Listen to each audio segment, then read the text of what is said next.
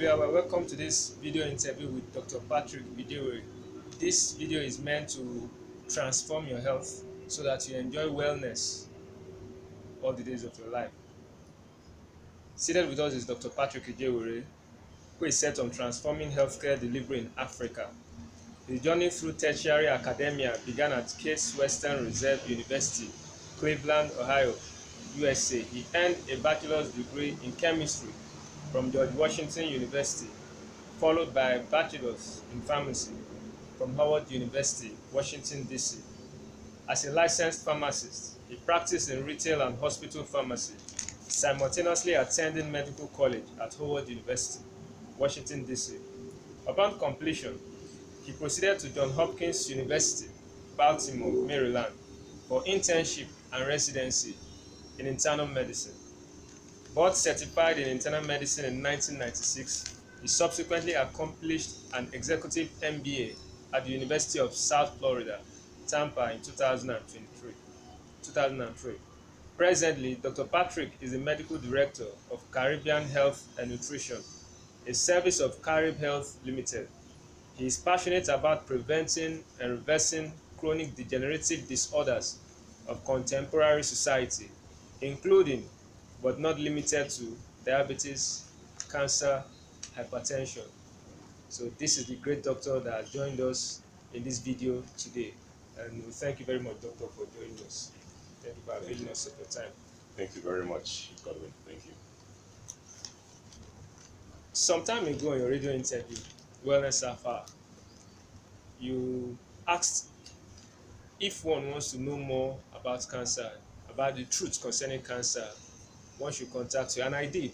And you sent me a list of 2 books that I should read. One of them was the China study, and I can say that that book blew my mind. It revealed so much to me, talking about health and nutrition, and I can really say it's the best book on nutrition that I've ever read. And if I had not read that book, we may not be having this interview today. So the wealth of information I've gotten from that book prompted me to discuss this with my team, and we decided to share that knowledge with people. And who is the best person to do that? We believe it is the one and only Dr. Patrick. So we want to start with that comprehensive project carried out by Dr. T. Colin Campbell.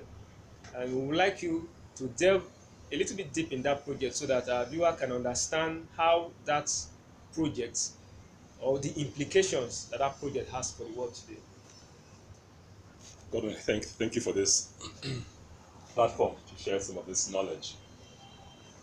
The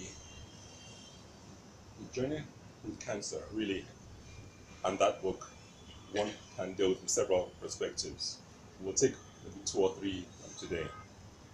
Firstly, historically, many of us are lacking a perspective or a prism, a lens through which to understand this ailment called cancer. Even in the US, you'll find societies or you'll find documentation that cancer is actually a more recent phenomenon. Like in the last 100 to maybe 120, 130 years. Because there prior it was negligible. Transport this to other countries, developing countries. Many would say we don't know if cancer existed in Nigeria before, but it is here today. Maybe people died of it, but we just don't know or have the documentation. Interestingly, there are books documented by early missionaries and early missionary doctors who were very candid and quite clear in defining what ailments tended to be among the more traditional society and what ailments plagued those who lived the Western lifestyle. The China study used a basis of data, tremendous data compiled from China. China has several, tens and tens and tens of provinces. And they looked at disease trends. They sent out a lot of public health workers to gather the data from several, just every corner of China. It was compiled into literally an encyclopedia of cancer in China. Dr. T. Colin Campbell came across this document and the gentleman behind this massive study. And truly, for a nutritionist or an epidemiologist, this was frankly a treasure book. On his own, Campbell had had some research that got him questioning nutrition and contemporary diseases. When he joined forces with his compatriots in China, the data that was looked at and the trends that were analyzed revealed some startling concerns and also affirmed certain historical facts. In China, rural area versus urban area, there was a very clear difference in the nature of disease, including cancer. More prevalent in the urban areas, minimal in the rural areas. Again, we analyzed the nutritional differences or disparities. And we saw in the rural areas there was very little consumption of animal-based products. However, in the urban areas, there was tremendous influence of Western diet and heavy emphasis on animal-based products, whether it's the meats or the protein or the other byproducts. One of the major conclusions the book reached, again showing the studies that were done, was the correlation between animal-based products and cancer, which is what we're talking about today, and plant-based nutrition and lack of cancer or reduction in cancer prevalence. There are several other realities that book woke us up to. I'll pause, and if those questions come up, then we'll take the other major teaching points out of the book, The China Study. Thank you, Doctor. Reading the China study, I got information about what Dr. Campbell came across even before the China study. Now, like for instance, the study that was carried out in Philippines with children, where he got to realize Dr. Campbell himself was a farm boy, who took farm animal products and all that. So it became disconcerting to him when he found out in Philippines that it was the children of the wealthiest family who consumed more protein that were more prone to liver cancer, the cancer of the liver. So that was the first, I believe, if I remember correctly, in that book, that was the first surprising revelation he got. And he moved on to carry out an in-depth laboratory study, or rather, he came across another study that was carried out by Indian researchers, where they carried out an experiment on animals. They divided the rats into two groups, fed a level of carcinogen, administered some level of aflatoxin, if I remember correctly, to the first group of rats, and also fed the same amount to the second group. But in the first group, they administered a diet of 20% protein, and in the second group, animal protein, 20% animal protein, and in the second group that was fed the same amount, the same level of aflatoxin, they administered a 5% protein diet, animal protein, and the revelation was shocking. For all the rats that were fed the 20% animal protein, they all showed evidence of liver cancer of the liver. They all.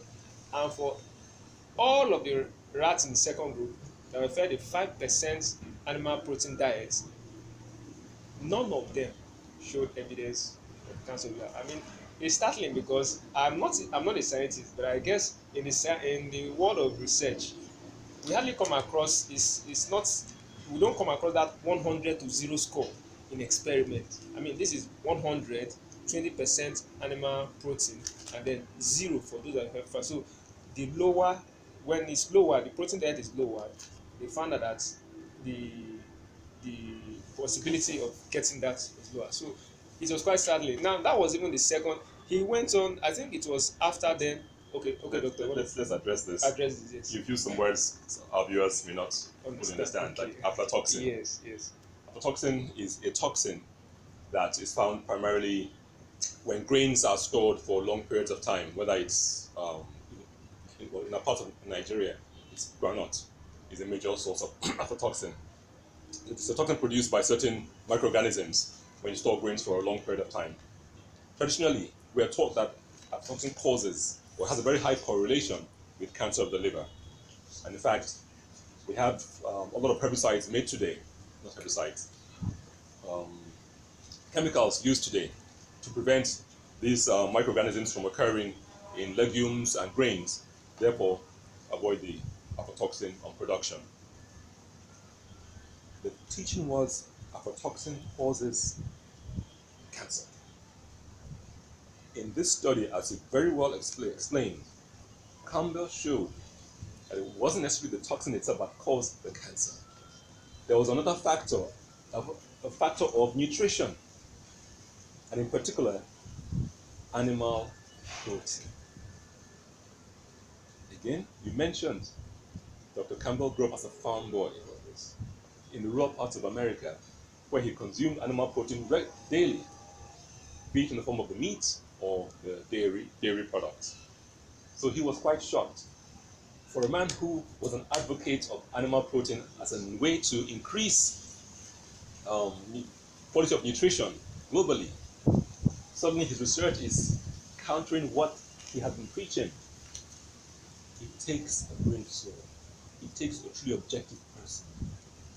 It takes somebody who is willing to pull the carpet from under his feet and land on his bum to actually stop and think and say, what I was taught, what I have been teaching, what I read is questionable and possibly even incorrect and flawed. That kind of awakening is the mark of a true scientist. The willingness to give up what you believed for tens of years, what you teach, and adopt what the data is showing you right in front of your eyes. He went against the entire grain of what the American dietetic associations, societies, what they teach. So, as he brings that study, the impact was on so many levels. He had to wake up to his own internal demon. And yes, the study was very clear that those who consume high amounts of animal protein are more prone. The protein creates an environment in the body that allows cancer cells to thrive. And when there's minimal to absent animal protein, it creates an environment in the body that protects the body against even toxins or other agents that will trigger cancer. Even after that study, and yet before the China study, Dr. Campbell did not just, as a scientist himself, or yes, as a nutritional biochemist himself, he always questions things like that. And he went on to carry out an in-depth laboratory study in which, with varying, he varied the protein levels being fed to animals in his own study, and find out that he could turn on and off like a switch the cancer growth. Now, it's in fact, Doctor, what do you have to say about that? Because it's astounding. I mean, I recommend that book to the viewers. It's called the China Study. The title of the book is the China Study, written by Dr. T. Colin Campbell, and his own and with his own son. So you should try and lay your hands on that book to go deeper into what you are talking about, because it's going to open your eyes on so many levels, questioning many things that you've taken for granted, or just you've taken them as like a creed. You believe in them that may actually be affecting your health. So we recommend that you read that book. So, Doctor, what do you have to say about this research? Because I understand that cancer growth is like, as Dr. Colin explained, three stages: cancer initiation, cancer promotion, and cancer progression. So when he fed the chemical carcinogen, that's aflatoxin, and then he administered a low protein diet, it inhibited the initiation of the cancer. It inhibited it, and even when initiation of cancer was even complete, and he fed a low protein diet, animal protein diet, it stalled the subsequent growth of cancer. That to me, that's mind blowing. You touched on so many areas. One, as he worked with his son, Yes. he had been feeding an animal protein diet all these years. It was an awesome awakening for the entire family. Number two, the carcinogen is something that triggers cancer cells to grow. He showed us very clearly that because there's a family history of cancer, or you have genetics of cancer, does not mean you must have cancer. Something must trigger the genes, and I love the statement you use, switch. You may have the genetics, but does it mean you come out with cancer? No, it doesn't. Something must trigger, something must put on the switch that causes the genes to be expressed for cancer. This is an area of medicine we call epigenetics. Because daddy has diabetes, and because I have the genes for diabetes, does not mean I will get the disease. I have to create an environment within my system, or put in my system certain things that would trigger, that would switch on that cancer gene, and suppress or switch off the non-cancer gene, the cancer-protective genes, for the disease to now show up, in this case, cancer or diabetes. Let me emphasize this point again, because many of my colleagues, doctors, and many of my health professionals, pharmacists, nurses, were taught and trained that most of our cancers tend to be genetic. But what science is saying now, thanks to Dr. Campbell and many other scientists, is that no, the factor of genetics in cancer, the factor of hereditary or familial of history is marginal. It's those other things that play above the genetics that are key. Your nutrition, your environment, your lifestyle. And I'll add two more, your mindset and your spiritual balance. The other books you will read and we'll discuss those aspects. To give an analogy, it's like you're born with a train track. You get to decide what train you will run on the track.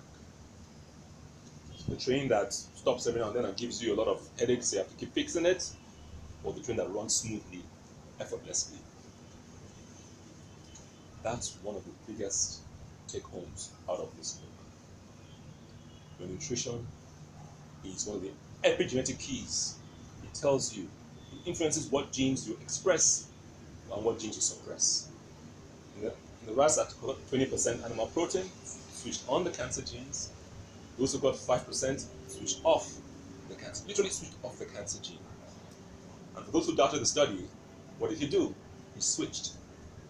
After a couple of months, he made a switch. Those who got 5% now got 20%. Those who got 20 now got 5%.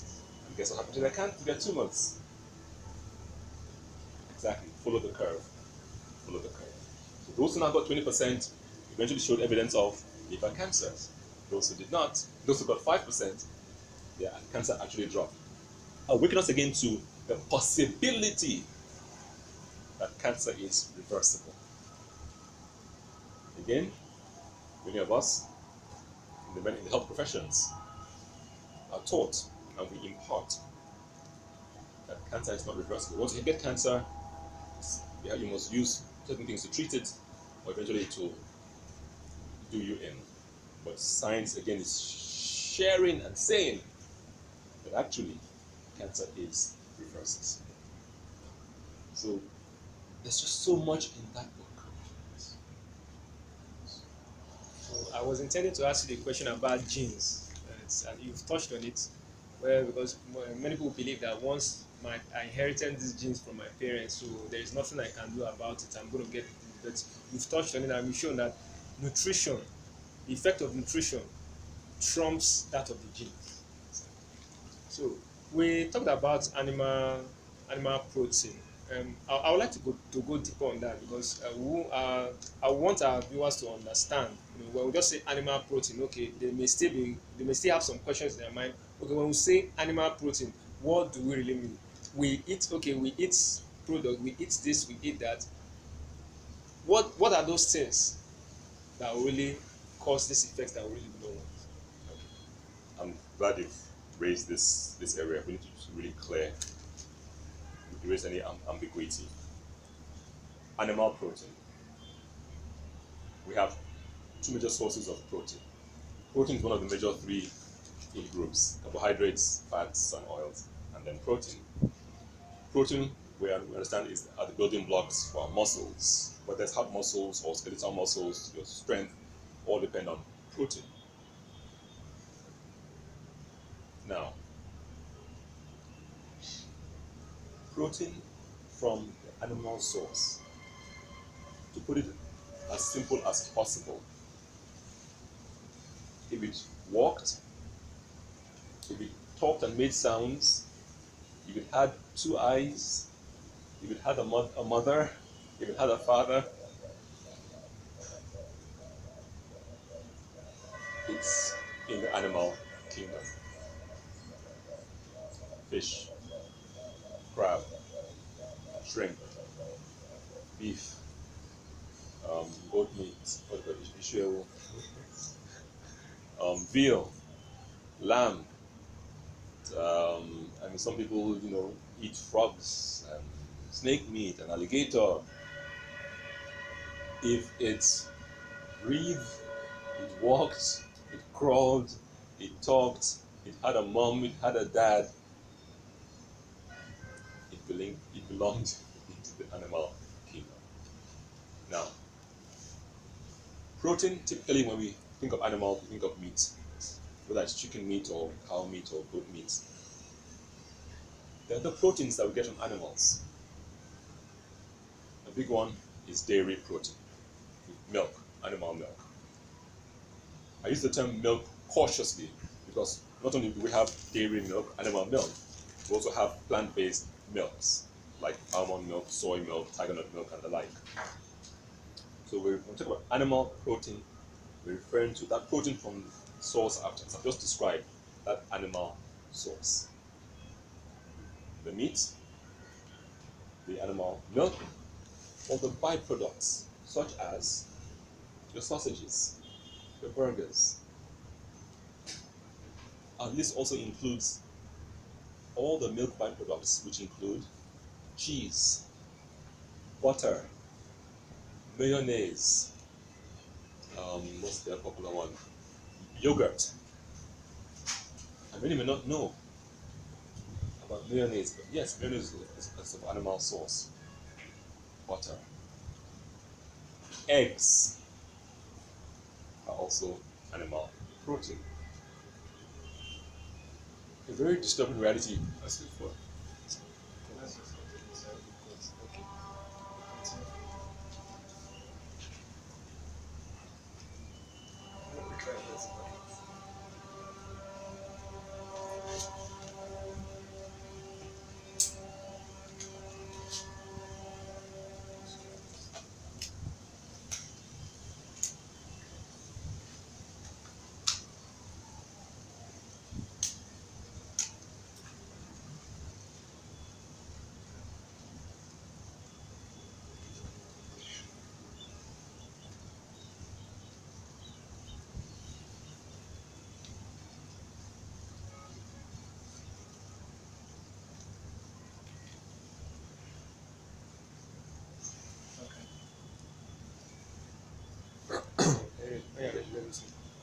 Other animal proteins that we don't think about. Animal skin, the thigh, the organ meats. So I mean, it encompasses the whole.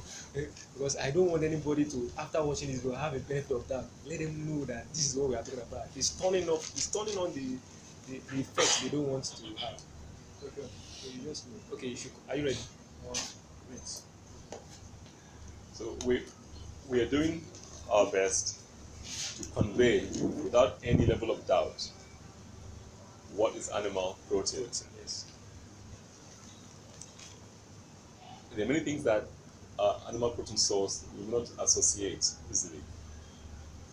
You all know tripe is animal protein.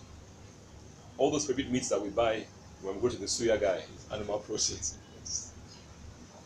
The gizzard is animal protein. All the organ meats, whether it's the liver, the kidney, they're all the brocotor, animal protein.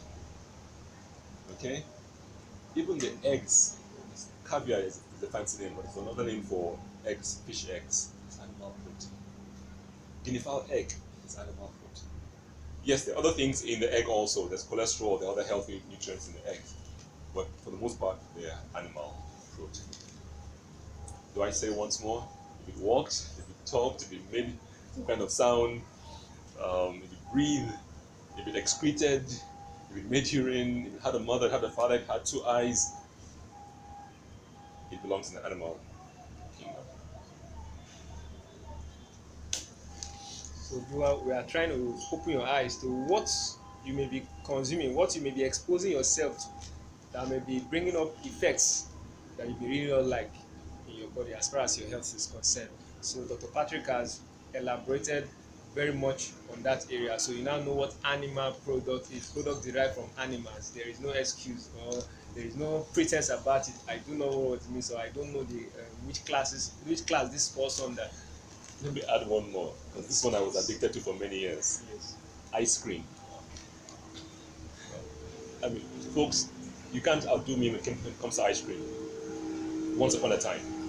After that book, I gave up ice cream. Prior to that, I was almost an ice cream addict. Literally every day I had ice cream, especially at night.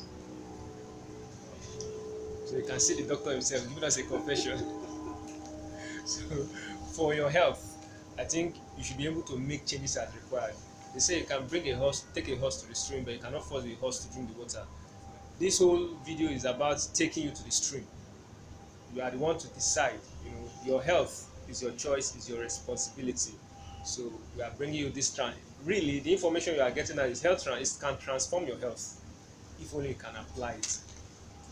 So again, I mean, there is so much that the study that even prior to the China study and even the China study itself, Dr. Campbell asked a question at a particular point. He asked, what is that particular protein that consistently and most strongly turned on the cancer growth, turned on the cancer? And I remember very well, he says it is casein. And casein makes up 87% of cow's milk protein. Doctor, would you want to add anything to that? Yeah, I'm sure I have a lot of friends who are watching this video, and after this, they'll be like, casein, C-A-S-E-I-N, correctly, is the most abundant protein in dairy, in milk, in cow's milk, in most of our milk products. Yes, there are a few animals that may have a reduced level of casein, but cow's milk is the dominant milk that we consume globally. And that study literally was just casein switched on the genes, switched off the genes. It was so, he did the study over and he checked it. If you don't believe us, truly, just take time and read the book. Just as Godwin has gone through this catharsis, awakening this, and it moved him to do this video. When I read the book, it pushed me into action. I made changes in my nutrition. At that time, I had some health issues, and I was tired of taking certain medications. I made the changes with other measures. Casein is not only in the liquid cow milk, it's in the milk concentrate, it's in the evaporated milk, it's in the milk powder. It doesn't matter what the brand is, it's in the milk powder. And for my clients and my colleagues and friends who are into weightlifting and bodybuilding, who consume whey protein and many of the high protein powders, it's in there. It's in there. Plain and simple, that study summarizes animal protein puts you at very high risk for cancer. So contained in animal protein, cow's milk protein precisely, casein, that makes up 87% of cow's milk protein, according to Dr. Campbell, in his study, it is the most consistent and strongest carcinogen as far as cancer is concerned. In his research, he stated it clearly in that book. So we've talked much about animal-based protein, and maybe some of our viewers will ask, if you are telling us not to go for animal-based protein, what do we do? What do we eat? I mean, so that takes us to plant-based proteins, and doctor will elaborate on that now. Allow me to invoke our Creator. In His wisdom, when He created man, where did He put man? In the garden. In the Garden of Eden. What's in the garden? Everything about plants. Short ones, tall ones, medium-sized ones, root ones, flowery ones, fruitful ones, seedy ones. He knew the body will need protein. So it's clear that he put abundant sources of protein in the plant kingdom. Before we explain a bit further, let's just look at two examples. If we look at the most common source of animal protein, which is the cow, in many cultures. In some cultures, it's not the cow. What does the cow feed on? Plants. So it gets most of its nutrition from plants. So there is protein in plants.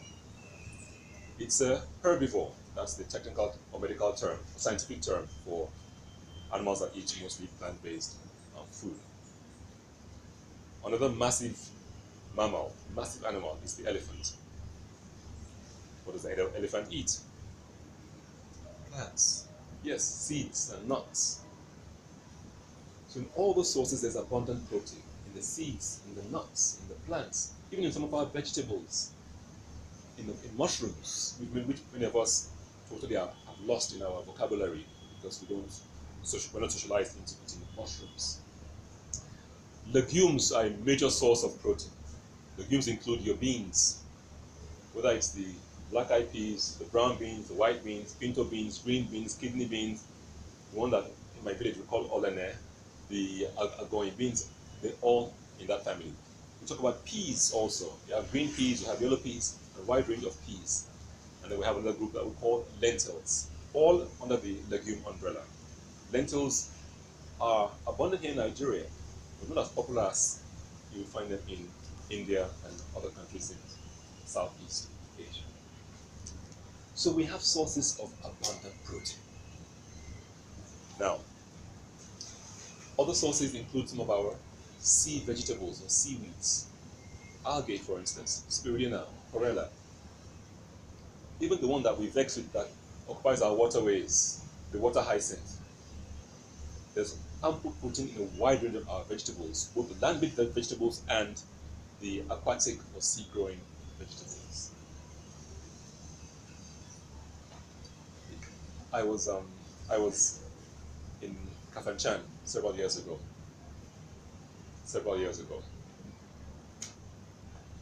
and I went to talk to a group of prospects.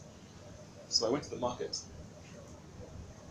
and I saw a wide array of legumes, of beans. Here in Nigeria, we have blessed in abundance, so much of a variety. If you want to appreciate our variety of legumes, just go to, there are particular shops, cultures that eat a lot of legumes, like the Indians, for instance, East Indians. Go to some of their shops, you see such an array of legumes and peas and beans. We have it in Nigeria.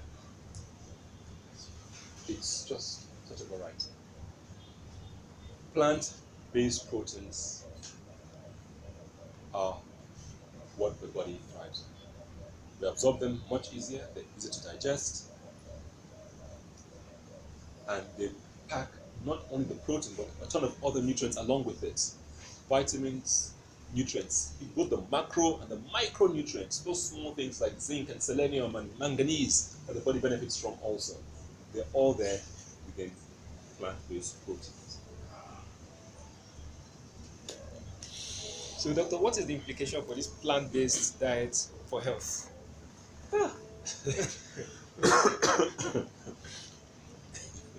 Godwin, you're asking me to. You're asking me for trouble. For health, no, plant-based diet. For health,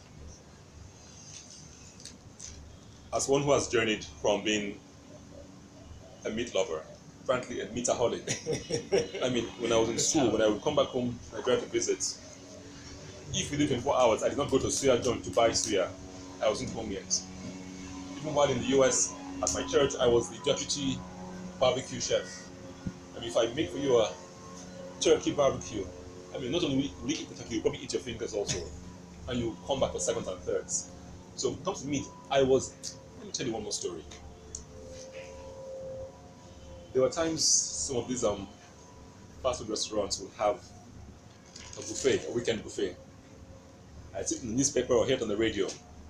That weekend, I'm off to that restaurant to enjoy and I would sit down and balance and consume 10, 12 pieces of chicken. Yes, this is me slim today. Wow. Once upon a time, I was almost 100 kg.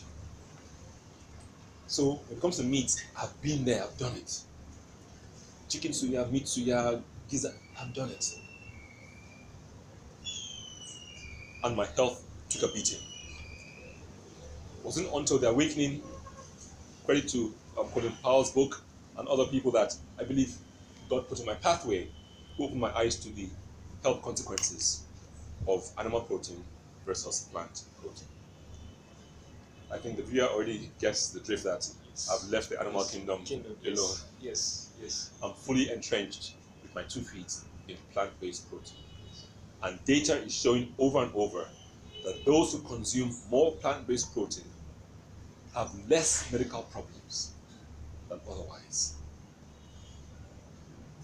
Yes, there are many factors that tie into our health and longevity. Food is one of them, nutrition. There's lifestyle, there's environment, there's a mindset, and there's a spiritual balance, and other areas. But today we're touching on nutrition. Plant-based proteins give you a buffet, an array of nutrients. Macro and micronutrients, I say it again, because many of us are actually lacking when deficient in micronutrients. And if the body can get its ample store of those nutrients again, health improves. Don't take it from me. Do your own research. Go online. Read books like the China Study. Read books by other noted, respected nutritionists and wellness advocates. Dr. Geiger's book about how not to fall ill. There's just so much of the books are out there. Bottom line is, you are giving you information. You will decide. You will choose. You get to the stream. We'll take you to the stream. You decide to drink or not. Hopefully, you make the choice early enough, because there's a price we will all pay. There's a price we must all pay for our health, our wellness, our longevity. Wisdom says, pay that price earlier with wiser choices, especially with nutrition. Or time will have you pay a much greater price when illness shows up or illness worsens. And the ultimate price is what your family pays in your absence. We talk about nutrition, talking about food, but it's more than just that. It's who you are to others. It's how you care for this temple of yours, but not as a temple to play with the children and the grandchildren, to go out with your spouse. It's your wellness, it's your health, it's your well-being. We've just touched on nutrition. When I read the book, I had an awakening. My eyes opened, my ears cleared. I made some choices. We're advising you to seriously explore plant-based nutrition. Some people can give up the meat altogether. Some cannot. Fine. At least listen to the study and cut down the animal products to less than 5%. Longevity, health and longevity, vitality in longevity will be your reward. And those around you, the beneficiaries of long health. Still talking about it now, we've heard what plant-based diets can do when it comes to our health. Dr. Campbell, in his book, started discussing, after the study and talking about protein, animal diet, and plant-based, he started discussing a range of chronic diseases. A range, autoimmune diseases, cancer, kidney stones, blindness. I saw blindness, I was saying blindness again, so many, and then he was consistently showing that, in fact, using his own words, a whole foods plant-based diet, I mean, can reverse certain chronic conditions. So, I mean, this is valuable information. This is something that we will Say that once more. whole foods plant-based. plant-based diet. He's added whole food to plant-based. Yes. So many of us will say, well, I'm eating bread. Bread is made from wheat. Isn't that plant-based? It's processed. Highly processed. Whole foods. Get the food from the source. Is that what whole means? Or what does whole food mean? Food in its entirety.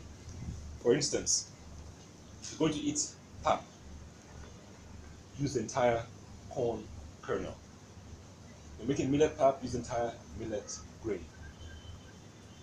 If you're eating potato, many potato skins are actually edible. If you're eating groundnut, don't peel off the skin.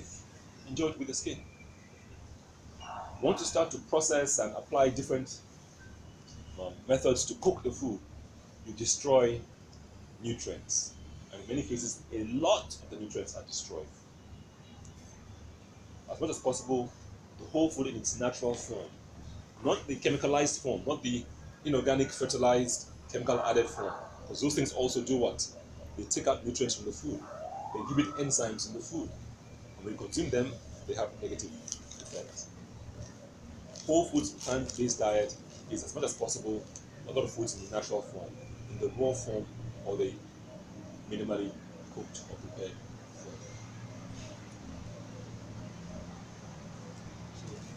Yes. Look, you are a doctor. In your experience, Dr. Campbell has made the research, produced evidence. I mean, this is facts. He brought out the facts. In your experience as a doctor, have you come across cases where chronic illnesses were reversed using whole foods, plant-based diets? I mean, maybe I would like the viewer who may still have. I mean, this information can be, just like doctor said, is enlightening. It challenges you to your core. I mean, these are habits. Eating meat. These are habits that is entrenched in us. It's deep down in us. Some people will say it is impossible that I give up these habits, not knowing, not understanding the price they are going to pay, and not also knowing the benefit that they are going to accrue on the other side. Not also knowing that. So, those when we adopt the consumption of whole foods, plant-based diets, in your experience, is there what you can relate to us that will at least let the viewers understand this actually reverses these conditions? The list of contemporary chronic degenerative health problems is increasing. In Nigeria, the major ones: diabetes, high blood pressure, cancer. Now we're seeing the influx or the presence of autoimmune disorders, things like multiple sclerosis, very popular one, lupus, increasingly being diagnosed by my colleagues at LUF. One has to understand from the individual, the patient, not only, first of all, correctly diagnose the disease, but also understand from the history the client gives you, what are the factors that have affected this disease to occur. Nutrition is one of them. Lifestyle is another. The environment is a factor. The aspect of nutrition is one area that we can improve with the knowledge we have today. And if that is a dominant factor in the cause of that ailment, as you alter nutrition, you gradually see some improvement. Now, having said that, I'm a bit cautious not to make it so simplistic. Yes. So some folks have come to us with stage 4 cancer, saying that someone taught them some kind of diet, and they've been doing it for the last 6 months, 8 months, 12 months, and haven't sought medical attention. Frankly, anyone who's doing that is malpractice. Such an individual must be appropriately cautioned, and that client should be sent to a doctor. Do not attempt to, quote unquote, reverse your diabetes by yourself, or reverse your cancer by yourself. There's a lot we haven't covered today that is involved in the appearance of these chronic degenerative diseases. The metabolic factors. There's many other factors that are involved that have to be addressed. One of the, in this arena, we look at the totality of the person, nutrition, lifestyle, and other areas, and then design a comprehensive plan to address these various factors.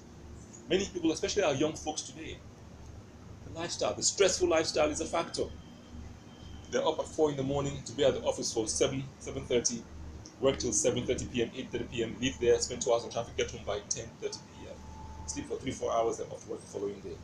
So all these factors must be put into consideration, preferably by a well-trained healthcare practitioner who also understands the area of whether it's holistic medicine, unconventional medicine, wellness medicine, and the popular term today, functional medicine. At our center, we have cases, and cases. Folks have come to us and over time, we've been able to reverse their diabetes. What does that mean? Over time, 6 months, 9 months, we're able to gradually wean them off their medications, keeping their sugar levels well controlled. And over time, eventually, for some, off medication. For some, they are on maybe just half of a dose of medication. Not everyone has the discipline. Not everyone has the tenacity. Not everyone has the environment that is supportive enough to allow such a journey to occur. Likewise, with autoimmune challenges, with cancer, you understand what are the factors that have allowed this to occur, and then gradually take step-by-step measures to help the body regain its healthy environment. So again, I'm being cautious in this arena. People don't take things into their hands, and it's too sad when people show up here and the disease is so far gone, whether it's renal disease or something that could have been addressed at an earlier age more comprehensively, but day to day because someone gave them advice or they went to 1 or 2 trainings here and there or something online and took it into their own hands with the advice of a friend or a coach or whatever, and then today the disease has progressed to a point that is much harder or much more costly to address or to reverse. So I can see that your approach to health is, if I will use my own term, comprehensive. You talked about the lifestyle, talked about the environment, the nutrition, spirituality, mindset. Somebody will listen to this and say, I mean, spirituality, how does it connect to good mindset? What is he talking about? So the doctor is really having, like I said, it's my own term, a comprehensive approach to wellness. So we've heard it, don't just change your diet without consulting a medical practitioner, someone who's an expert in the field. So I would like us to touch on acidity, body pH level. Um, I would like us to touch on it because last year in 2017, again, of course, at this stage, if I say that Dr. Idewe is my mentor when it comes to health, it's no longer be a surprise. Last year, he organized a workshop, and I remember it was him and Dr. Ibn Koshi, and they talked about acidity and alkalinity. In fact, I think that triggered my awakening. My awakening did not just start with China studies. I think that triggered it, where he made us understand that you know the body has the ability to heal itself. It is hard if it gets what it needs. So, yes, if there is a right condition, the body can be placed in that something can get transformed. And in fact, I will leave it to the doctor to discuss that now. Body pH level, acidity versus alkalinity. To start this discussion, we'll pause for a moment to give credit to one of my mentors who we buried last week, Professor Joseph Jolibois.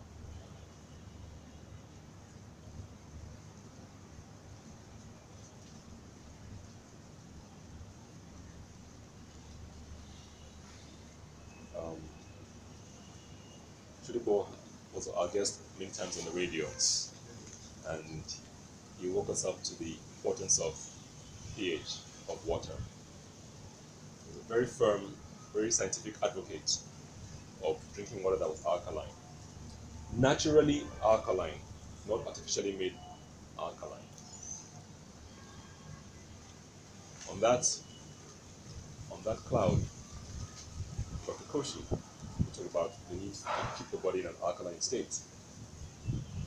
Again, coming back to science, Science has shown, has proven, that the body, the human body, is mildly alkaline by nature, a pH of about 7.4. For those of you who may not recall your pH scale from our school days, 0 to 14. 7 and below is considered acidic, 7 and above, up to 14 is considered alkaline or a base. So the body is 7.4, is considered mildly alkaline. Today, our nutrition tends to focus on the foods that are mostly acid forming. What does that mean? When we eat certain things, it creates an acidity in the body and puts a strain on the body to try and neutralize it into the alkaline range. Professor Chishodikwo, Dr. Koshi emphasized the need for us to help the body retain its alkaline environment by what we drink, by what we eat. And interestingly, as many of us find out as we read more on this journey of health and wellness, that many of the foods that occur in nature, in the Garden of Eden, are also alkaline. Many of our vegetables, many of our fruits, even a few of the ones that we think are acidic because they are citric. In the body, they're converted to what we call alkaline forming. So, again, we give you information. What's in the Garden of Eden, what's in nature abundantly, is alkaline. The human body is alkaline. Hello, there's something here. The body thrives, or its various systems, including enzyme systems and organ systems, tend to thrive in primarily alkaline environments. Going back to the 1940s and the 50s, books have been written, and you see quotations online by scientists who stated very clearly, unequivocally, that cancer can only thrive or exist in an acidic medium, in an acid body, a body that is loaded with a lot of acidic nutrients. Whereas when the body is alkaline, the body system, including the immune system, are functional at an optimal capacity and reduces the possibility of ailments, including cancer, from taking root. Yes, we're speaking some general terms, but for this discussion, let's keep it at that general level. So, acidity. Or may I ask one more question in that line? Since why keeping at the general level, what are those things that predisposes the body to an acidic environment, and what are those things that predisposes the body to an alkaline environment? We're talking on nutrition, so let's look at nutrition. Meat, animal protein. Animal protein, number 1. Number 2, animal protein. Number 3, animal protein. Number 4, processed foods. Most of our processed foods, whether it's in the can, in the bottle, in the packets,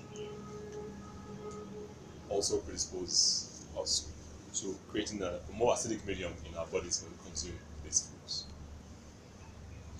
How about the alkaline?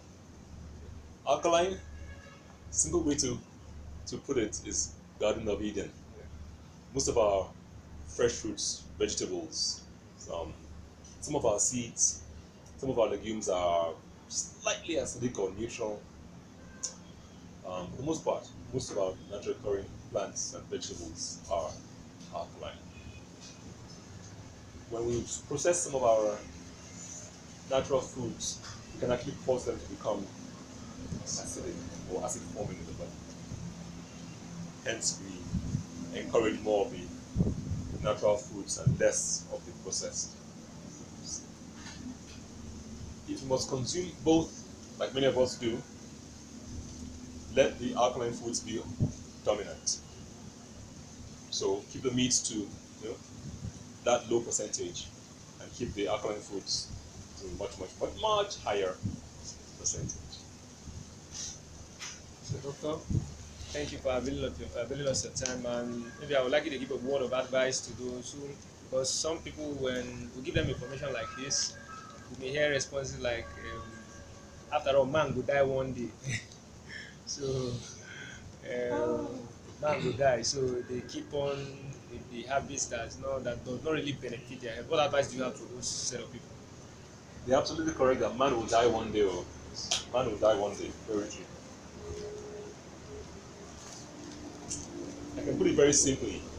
What happens to you before you die? Quite often, if you've lived a very acidic life, it's illness, expensive illness, running to the doctor, running to the pharmacy, um, all kinds of medications. It's costly. Number two, the social angle. By the burden you place on others when you're ill, your wife, your children, your co-workers, by your absence. There's such a price to pay when we fail to take heed to many of the things that we've just talked about. Yes, we will all pass away sometimes. Someday, that is unquestionable. But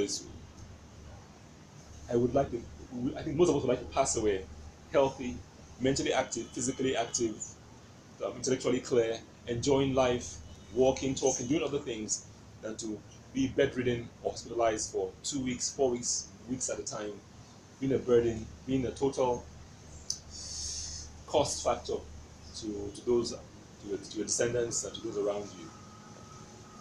So it's not about dying, it's about the quality of life you have in your mature, in your older, in those last few 5 to 10 years. It's about who you are to others. Are you a joy to be around? Are you out there playing with the grandchildren? Or are you in hospital? Are you a burden, financial burden, time burden? I think most of us want to be in the first category where we spend the time with our children and grandchildren, nephews, even for some of us, we get to the age where we have great grandchildren. We want to be mentally sharp, to some degree sharp, physically able to walk, move around, take care of ourselves. The quality of life in those last 5 to 10 years is what we really want. And many things we've discussed today will take you in that direction. It's not only about who you are, but also who you are to others. So you owe it to yourself and to your loved ones around you to take care of your health. Put your wellness first. Before you eat that plate of whatever it is, will this add to my health and well-being? Will this keep me around to have fun with the grandchildren? Allow me to take the wife on a cruise, on just do fun things. Let's enjoy life. Let's enjoy life. Period. Into longevity, let's have wellness. Exactly, because you've touched on an area somehow many people tend to associate old age with ill health. So that need not be. It need not be. And allow me to use my late mentor, Professor Bishop Shodiko, passed away at age 92. This gentleman was still writing books, reading newspapers, walking up and down his stairs before he passed away. He was still very active. He would come to the clinic sometimes every other week. We have a cancer support group. He will talk with the members of the support group, listen to them, facilitate. And if he heard us in the discussion that was incorrect, he would engage in the discussion to correct us. He was still teaching us. As a guest on our radio program, he would walk up the stairs. He would not use the elevator. He would come up 4 flights of stairs. Above 90 years. At age 90, 91, and 92. Another example is, what's his name? His name was Joseph also. He was a chorister at Holy Cross Cathedral. This gentleman passed away the way I think many of us would like to transition. That morning, he went to church, had communion, spent time with the grandkids, had breakfast with them, went to the bedroom, lay down to have rest at age 91. And from that rest, the transition. Professor Shodipo, Prof. Shodipo as we fondly call him, was not on any medications.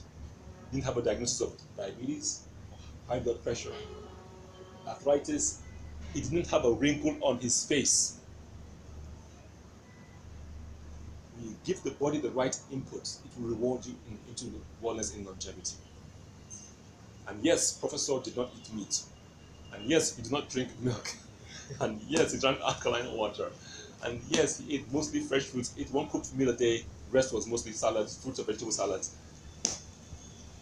Yes, he made it to age 92. And yes, he's transitioned painfully, but he left for us a legacy that many of us are delighted, honored, privileged to continue. And you hear from us over and over as we try and take us, our people, back into the arena of wellness.